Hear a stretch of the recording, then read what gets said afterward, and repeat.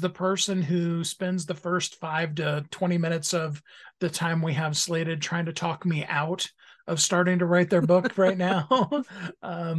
Those actually end up being some of the most amazing books that come out because look into his eyes. They're the eyes of a man obsessed by success. Eyes that mock our sacred institutions. Bedroom eyes, they call them in a bygone day. Sex desire is the most powerful of human desires. When driven by this desire, men develop keenness of imagination, courage, willpower, persistence, and creative ability unknown to them at other times. So strong and impelling is the desire for sexual contact that men freely run the risk of life and reputation to indulge in.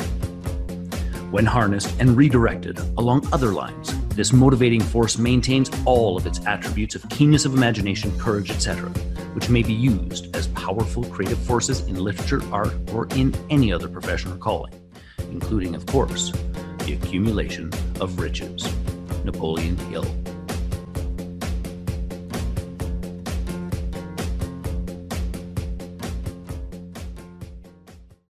Welcome to the Little Blue Pill for Business podcast, where it's all about getting it up and keeping it up. And yes, we're talking about revenue and profits. And we all know that it's about the 6 inches between your ears. So I interview some of the hottest people in the industry that are blowing and going so that we can help you get in on some action. So if you like a little tongue in cheek and not just physically, you're in the right place. Today, I am in bed with my most amazing guest, Steve Kidd. Steve, thank you so much for being here today. Thanks for having me, Michelle. Awesome. So give everybody the highlight of who you are and what you do for business. My name is Steve Kidd. I'm a third-generation minister and international best-selling author of 21 books and counting. But most importantly, I get to help people write, publish, market their books to bestseller and beyond. I am a marketing company, have been a marketing company since 1987. And with the 4,000 to 5,000 authors that I've worked with, that equates to several million people whose lives have been touched by what they put out into the world. Nice. I love that. So what made you decide to get into writing as a thing? Well, I'm a high creative. I've been writing and creating stuff my whole entire life, writing stories and books and making up things, when I was even a kid. And then in my young adult life, my late teens, early 20s, I was actually the lead singer in a Christian rock band. And I've written probably about 100 different songs. So when it came to writing, it just was always something that I guess I've always kind of done. Oh, that's awesome. So who would you say now is your ideal client? Like, who is most attracted to you? Oh, you, of course. Oh, thank you. Other than me in particular. It's ironic that you actually asked that because, my perfect client is typically a woman. She's been in corporate for a while. Many of them have master's degree or higher level education. And then she left corporate and now has had her own business for 3+ years, has reached a point where she is profitable and is doing the things that, we now know she's going to have that business versus just trying it out. She is really officially a business. And I suppose even more importantly than that, it's somebody who really wants to change the world and make a difference in this world. Nice. Love that. So when you're working with people, are you typically doing something that promotes their business, something that's a kind of love child that they just have to get out? What typically would somebody be writing when they're working with you? I mean, because I'm a marketing company, I'm always thinking about how best to market their company. What can we do to promote who they are and what they do into the world? With maybe even more so than that, the emphasis being, what can you do to make the world a better place? Who's the person that you can help with the thing that you do in this world? Mm-hmm. Nice. So talk to me a little bit about the process that you take people through and how that all goes down. Do they need to have an idea of what they're going to write about? Do they have to know what their business is about? How does that work? No, in fact, actually, my preference is the person who spends the first 5 to 20 minutes of the time we have slated trying to talk me out of starting to write their book right now. Those actually end up being some of the most amazing books that come out, because then they have no preconceptions that we have to move through. But we do first, before we do the writing session, we do a strategy session to talk specifically about who your ideal client is, what they need, and what you do in this world, can help them. We talk very specifically about taking a point, making that point really clear, and then giving them a clear action from that point, rather than dumping everything we know on a person the very first time we see them. And then we go into that writing session, and I encourage people to use speaking to write. We do on Zoom, and just have what is going to feel for them like a very casual conversation. There is actually purpose behind it, but it's better if you just feel like you're talking. In fact, perfect win is when the person says, does this make any sense? Because then I know that we're getting out the right stuff, and that they're just lost in expression and saying what they are, rather than trying to put together a book, if that makes any sense. Absolutely, it does. So yeah, that's kind of how it starts. Nice. So when somebody's going through this process, are you looking for kind of the essence of them? Is there kind of I know a lot of people have kind of, oh, the book has to hit these 5 points kind of thing before it's going to be quote unquote successful. And then some of them are just looking to go, hey, this is what I want to get out in the world. And how much is too much of me kind of thing. So is it one or the other, or both, or you can take any question you want? Yeah. I mean, it's really designed to be, and that's why we want to define that ideal client first, is so what is the next step that they need, and what information do they need to be empowered to make just that one step. And so when we really understand where that client is, then we can really truly understand this is the next thing they need, and bring that just really simple one thing to them and help them take that step. And then, of course, at the end of the book, offer them, hey, when you're ready to take another step, I'd love to do that with you too. Thanks. Because you yourself have taken a few steps in the whole literary field. And talk to me about your journey and how that all kind of took place. So the first book that I helped publish, actually, my then wife and my second youngest daughter were huge fans of the movie Twilight. And we lived near where the filming of the first movie was done. Pretty much all of it was within an hour drive of Portland, Oregon. And they wanted to go see the filming sites. They were huge fans. They went on a mother-daughter trip for my daughter's 18th birthday, and took some notes and did some blogging about it. And I helped them turn all of that into the book.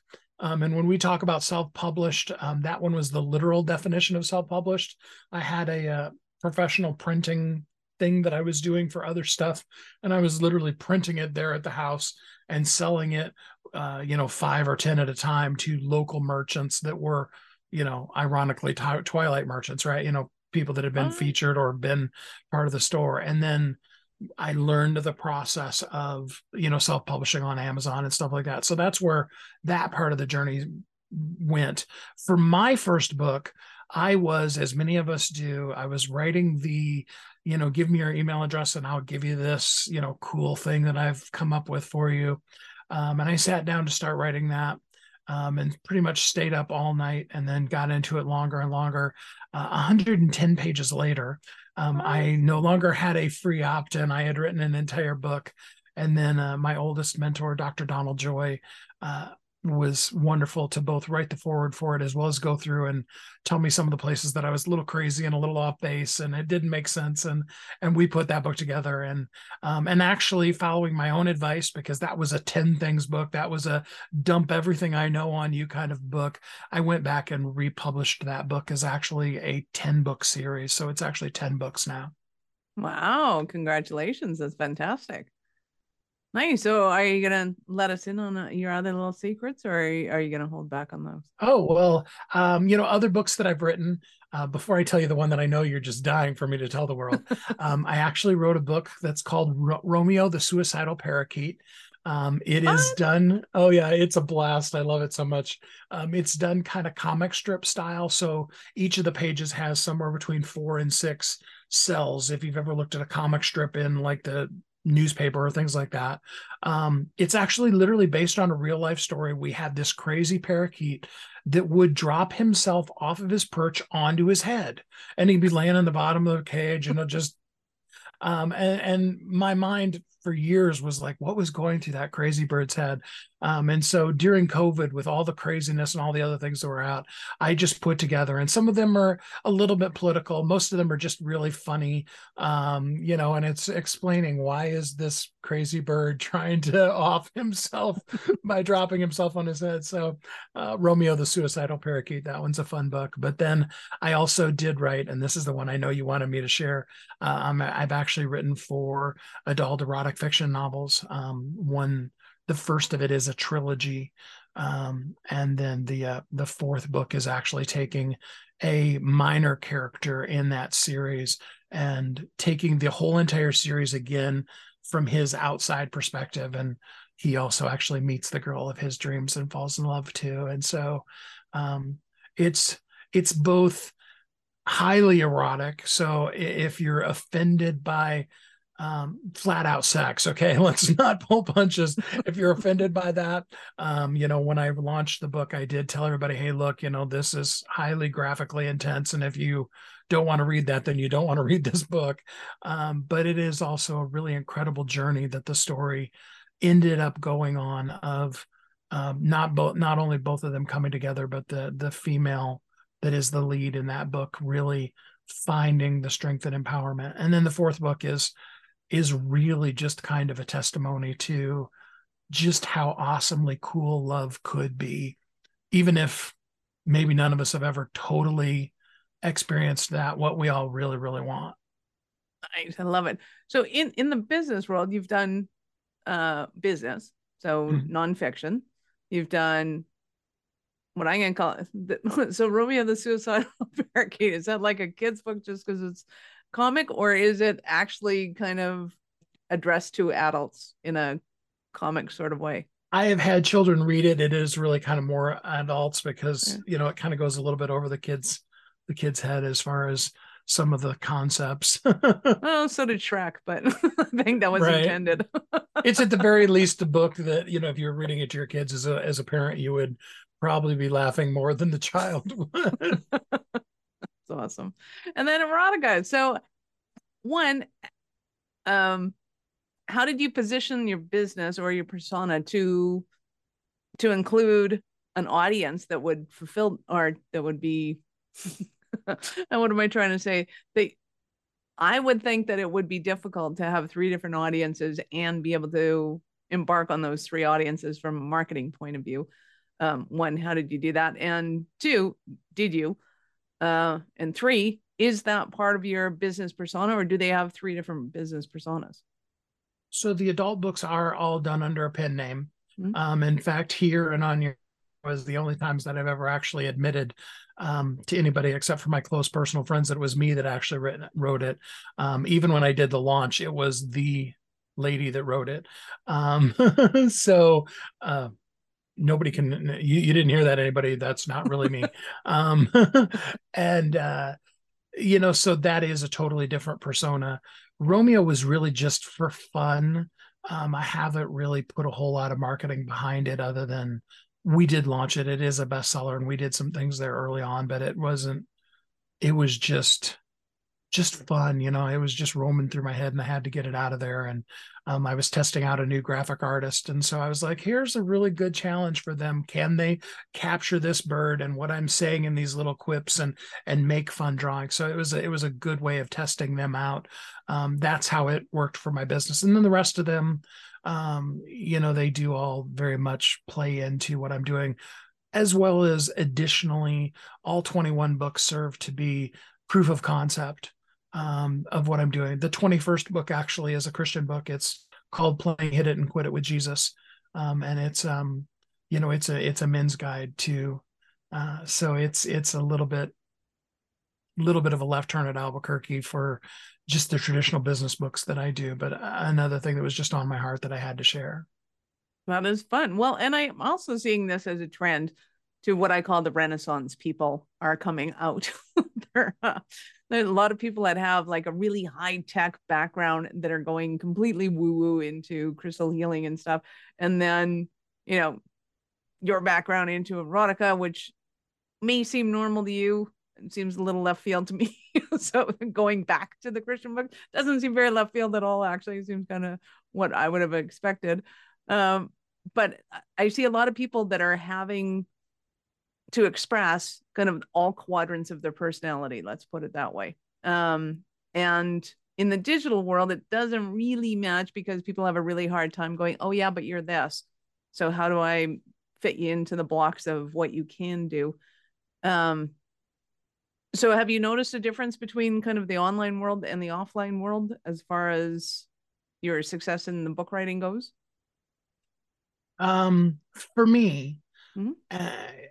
what this last book has done, and again, the 4-book series is kind of, it was just me expressing, it's kind of a side burner all of its own. But for me, this last book was really, I have spent the better part of the last year really struggling with bringing all of me to the table rather than just, here's a guy that can help you do a book, and how does all of that, and how does the empath that I am and the visionary that I am, how does that really come together? And so it was a beginning foray into something bigger that, really honestly, I'm still, and even the people that are helping me with it are still really kind of define, how do we, now that Steve has broken out of the box, which is a good thing, how do we still be able to express that in a way that doesn't just sound like, some crazy person?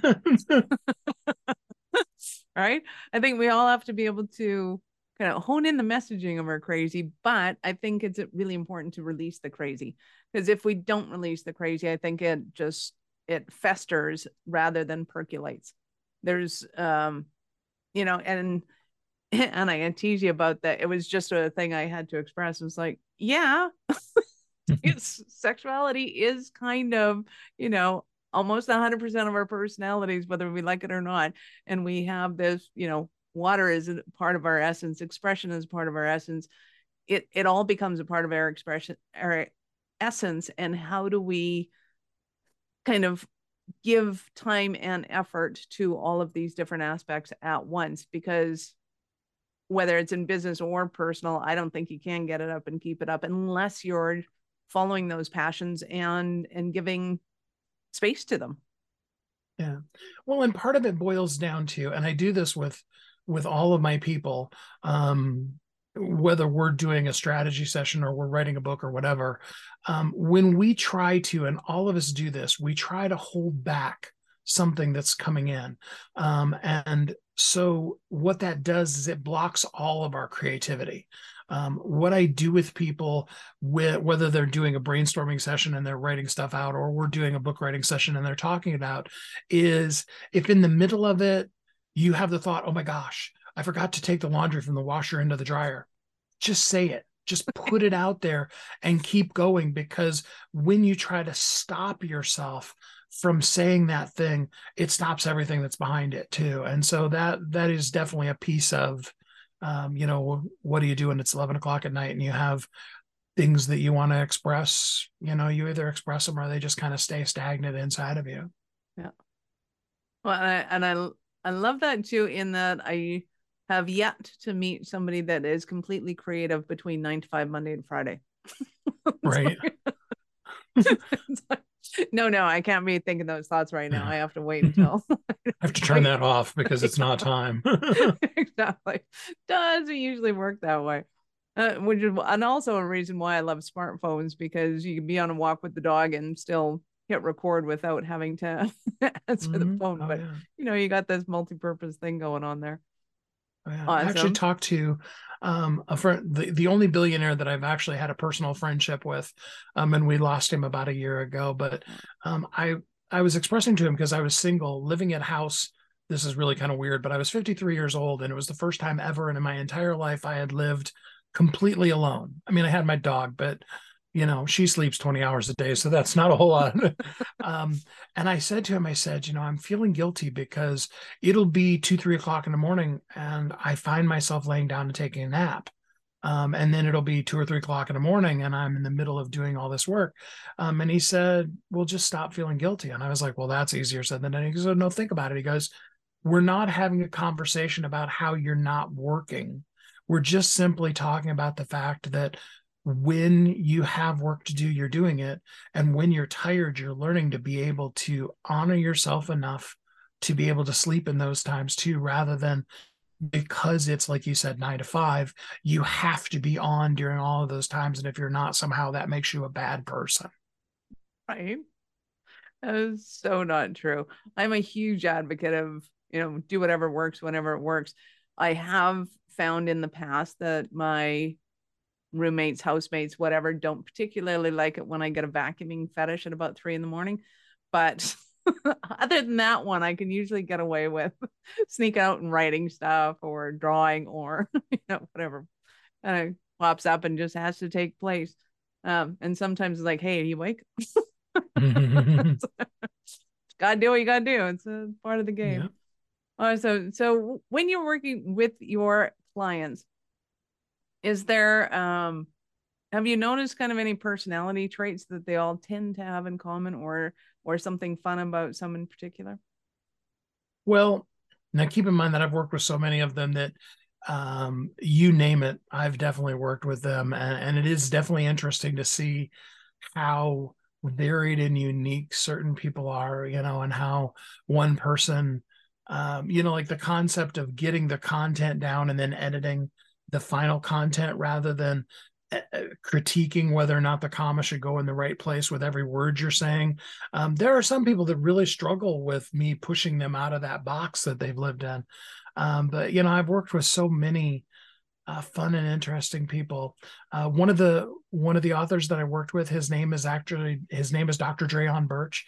He goes by Dr. Dre. He's been on TV shows like The Doctors and stuff like that.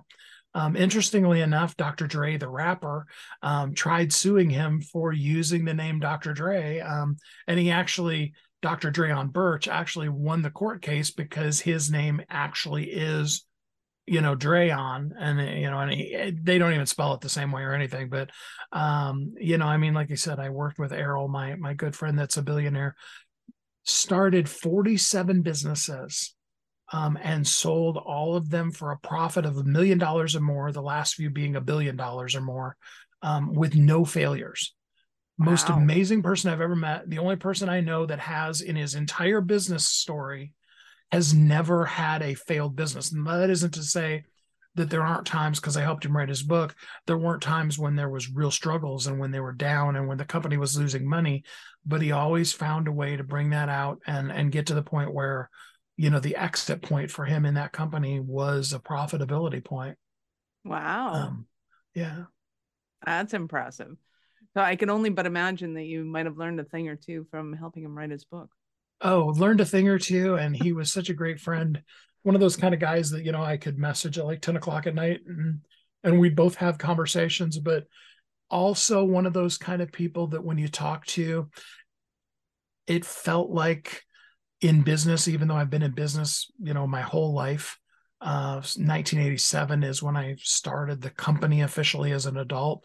I felt like a kid pre-kindergarten being taught what a letter looked like, just so mind-blowingly awesome, the things he could teach. Wow, that is fantastic. So is that book still for sale and available? Yes. Errol's book, Errol Abramson, his book is called You Can Too. He literally wrote it. He was a 16-year-old street kid, literally eating food out of dumpsters because he was homeless and, no parents, just himself, to the point where before he passed, one of the 2 companies he owned was a $10 billion a year company. And he wrote his whole book with only the idea of just telling people, it's like, look, I did it. Here's how I did it. You can do it too. Oh, that's awesome. That's fantastic. What a great story. Nice. So what are some of the stumbling blocks that somebody might be having listening to this going, oh my God, Steve, I need you so badly? The biggest thing for all of us boils down to the same thing in two different ways. Number one is everybody needs to be an author. Almost no one is a writer. Now, I've met a few really amazing writers, but very few people, if you sent them an email, 2 minutes later, you're going to get this well-articulated grammar and everything done, written out document. Dr. Joy was one of those kind of people that if you ask him a question, you didn't just get a typical text response. You got full articulated thesis kind of responses. Very few of us are that person, but everybody needs to be an author. In fact, I can tell you from a marketing standpoint, you'll never maximize your marketing if you don't have not just a book, but a bestseller with it. The problem is that writing is very difficult for almost all of us. And so all of us end up getting stuck staring at a blank screen, staring at a blank piece of paper, being told by that paper, now be creative and interesting right now on demand because I told you to. And then we get locked up and then, years go by. I've even talked to one lady who's been quote unquote working on her book for 20 years. When we can just simply allow somebody to talk to us and help us be able to share, it's really cool. I worked with an author who just in day-to-day conversation like you and I are having right now, they're not the most articulate person. They struggle just with the concept of speaking. They have speech impediments. However, when they got on a roll on that thing they were excited about, I mean, you would have thought they were the most articulate person in the world. They just could go on and on and on about it. And that's really pretty much true for all of us. If we get into the heart of our passion, we can talk about that until somebody pulls our chain and makes us stop, and that's really what I would give you permission, if you're listening now, more than anything, is just allow somebody to talk you through it and get the content out of you, and then allow the people who really love putting commas in the right place be the ones to do that rather than stressing that out yourself. Absolutely. I love that. So how important would you say it is to have that emotional attachment to something versus having the 3 key learning points they're trying to get out? I think your passion is the heart and soul and core of all of it. Too many times we try to chase a trend because it's really cool right now. And we come up with this amazing 3-point. I'm not trying to denigrate at all the 3 points that the person came up with, but it's really effective now. But 2 years, 2 weeks, whatever from now, it just isn't really selling that well. And usually that has to do with because we created a program for a something rather than having who we are be brought out into the world and create the program from the heart and soul of who we are. Love it. Love it. Love it. So I know our listeners are going to want more from you. How did they start their journey with you? So the easiest way, let's give them a free gift. Yay. We like free gifts. Everybody loves free stuff, right? So if you go to ongoingwealthguide.com, that's ongoingwealthguide.com. If you go there, free gift, it's a 5-step program that is a guide to wealth. I'm going to actually call it abundance, meaning that it doesn't necessarily have to do with you open up the bank account and what the dollars are or aren't in there that particular day, but it's more about having a system for being able to really, truly create wealth and abundance and ongoingly have a process, which is very much based in marketing because I am a marketing company. And that's yours for free. And then actually on the thank you page of that, there's a link and you can schedule a free 15-minute session to talk with me about anything in your marketing or your book or anything I can do to help you out with. Love that. That is awesome. Thank you. That is super fun. So yes, of course, I'm checking that out, people. But we will have those links for you in the show notes. So feel free to go ahead and scroll down and click on those links so that you have them. And of course, they'll be in your browser history. If you don't have time to take care of it now, do it when you have time to go and look at those. But in the meanwhile, keep listening because we're not done yet. So I get to ask you, at what point in life did you know that you're especially kind of crazy enough to think that you could become an entrepreneur? I've been an entrepreneur pretty much basically literally my whole life. I started selling at 5 years old. It's fun because my brother and I are actually remodeling the house we live in now. So I've told this story a million times, and he kind of gave me a little bit of insight into it. So at 5 years old, my parents had bought greeting cards and holiday napkins for my brothers to sell. And they very quickly discovered that they didn't really like sales and went and got jobs mowing lawns. But, 5, I could conquer the world, right? I said, can I go sell them? So my mom packages them up and figures, like most children, I'll go out for a couple of minutes, probably run around the yard. Maybe I'll talk to somebody, probably not, and then come back. Instead, I came back a little while later with an empty bag and a pocket full of money, and I've been in business ever since. My brother actually tells me the most annoying part of that was they would tell me, no, we've already gone to those people, and they said no. And I'd be like, that's okay. And I'd go up to the house and of course, I was 5, and so the power of cuteness is a whole new sales So technique. you're way cuter there.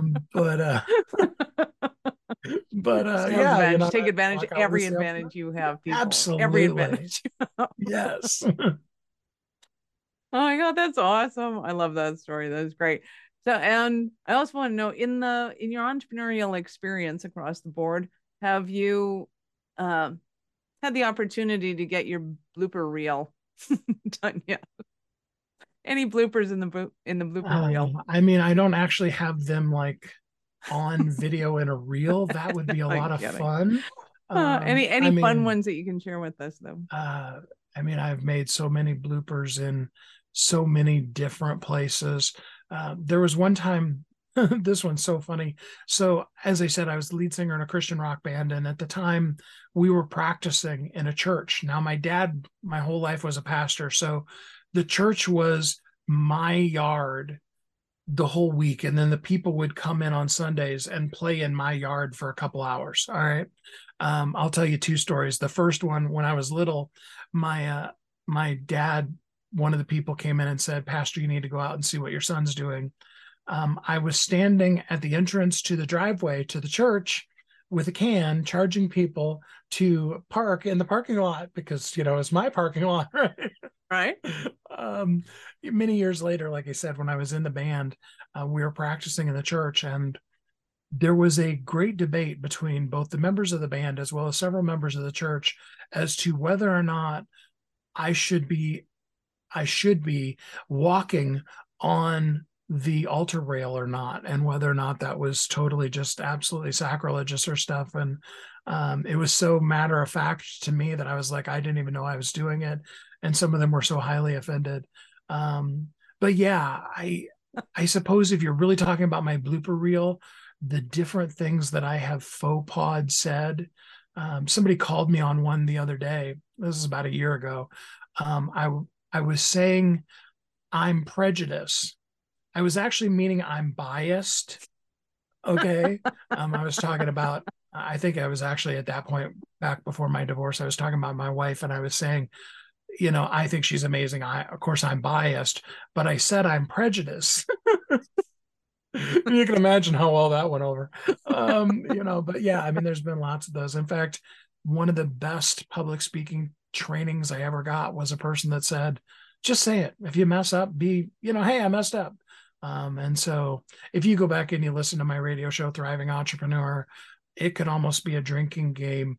How many times I mess up a person's name and never get their whole name right. That's awesome. And that's usually why I don't say anybody's names. Right. Well, not everybody's my buddy. We're on a first name basis. That's how I'm taking it. Awesome. You have been absolutely awesome, Steve. Any last words for our peeps? I just want to remind everybody that the world is waiting on you. More importantly than the whole world, though, is there is some one person who will continue making mistakes until you share who you are and what you know thus far with the world. So for you to take what you are and who you are and share that with the world. Don't let it slip. Maximize while it's today so that you can make the difference that only you can make in this world. I love it. Thank you so much for your time. I appreciate it. And I know how valuable it is. Thanks, Michelle. Peeps, this is Michelle Nedelec, your mistress in business. Thank you for being here with us today. Be sure to subscribe to the show and share it with your friends. We love helping all of y'all get it up and keep it up. Till next time. Thank you for listening to the Little Blue Pill for Business podcast with your mistress in business, Michelle Nedelec. Why are you still here? Go to littlebluepillforbusiness.com and get your goodies. If you enjoyed the show, be sure to share it with somebody else that you know would enjoy getting it up in business after you subscribe to the podcast, of course, so you won't miss any future episodes. Now, check the notes for links. Oh, and only tell your wife if she's into this, entrepreneurship. And I'll see you both on the other side.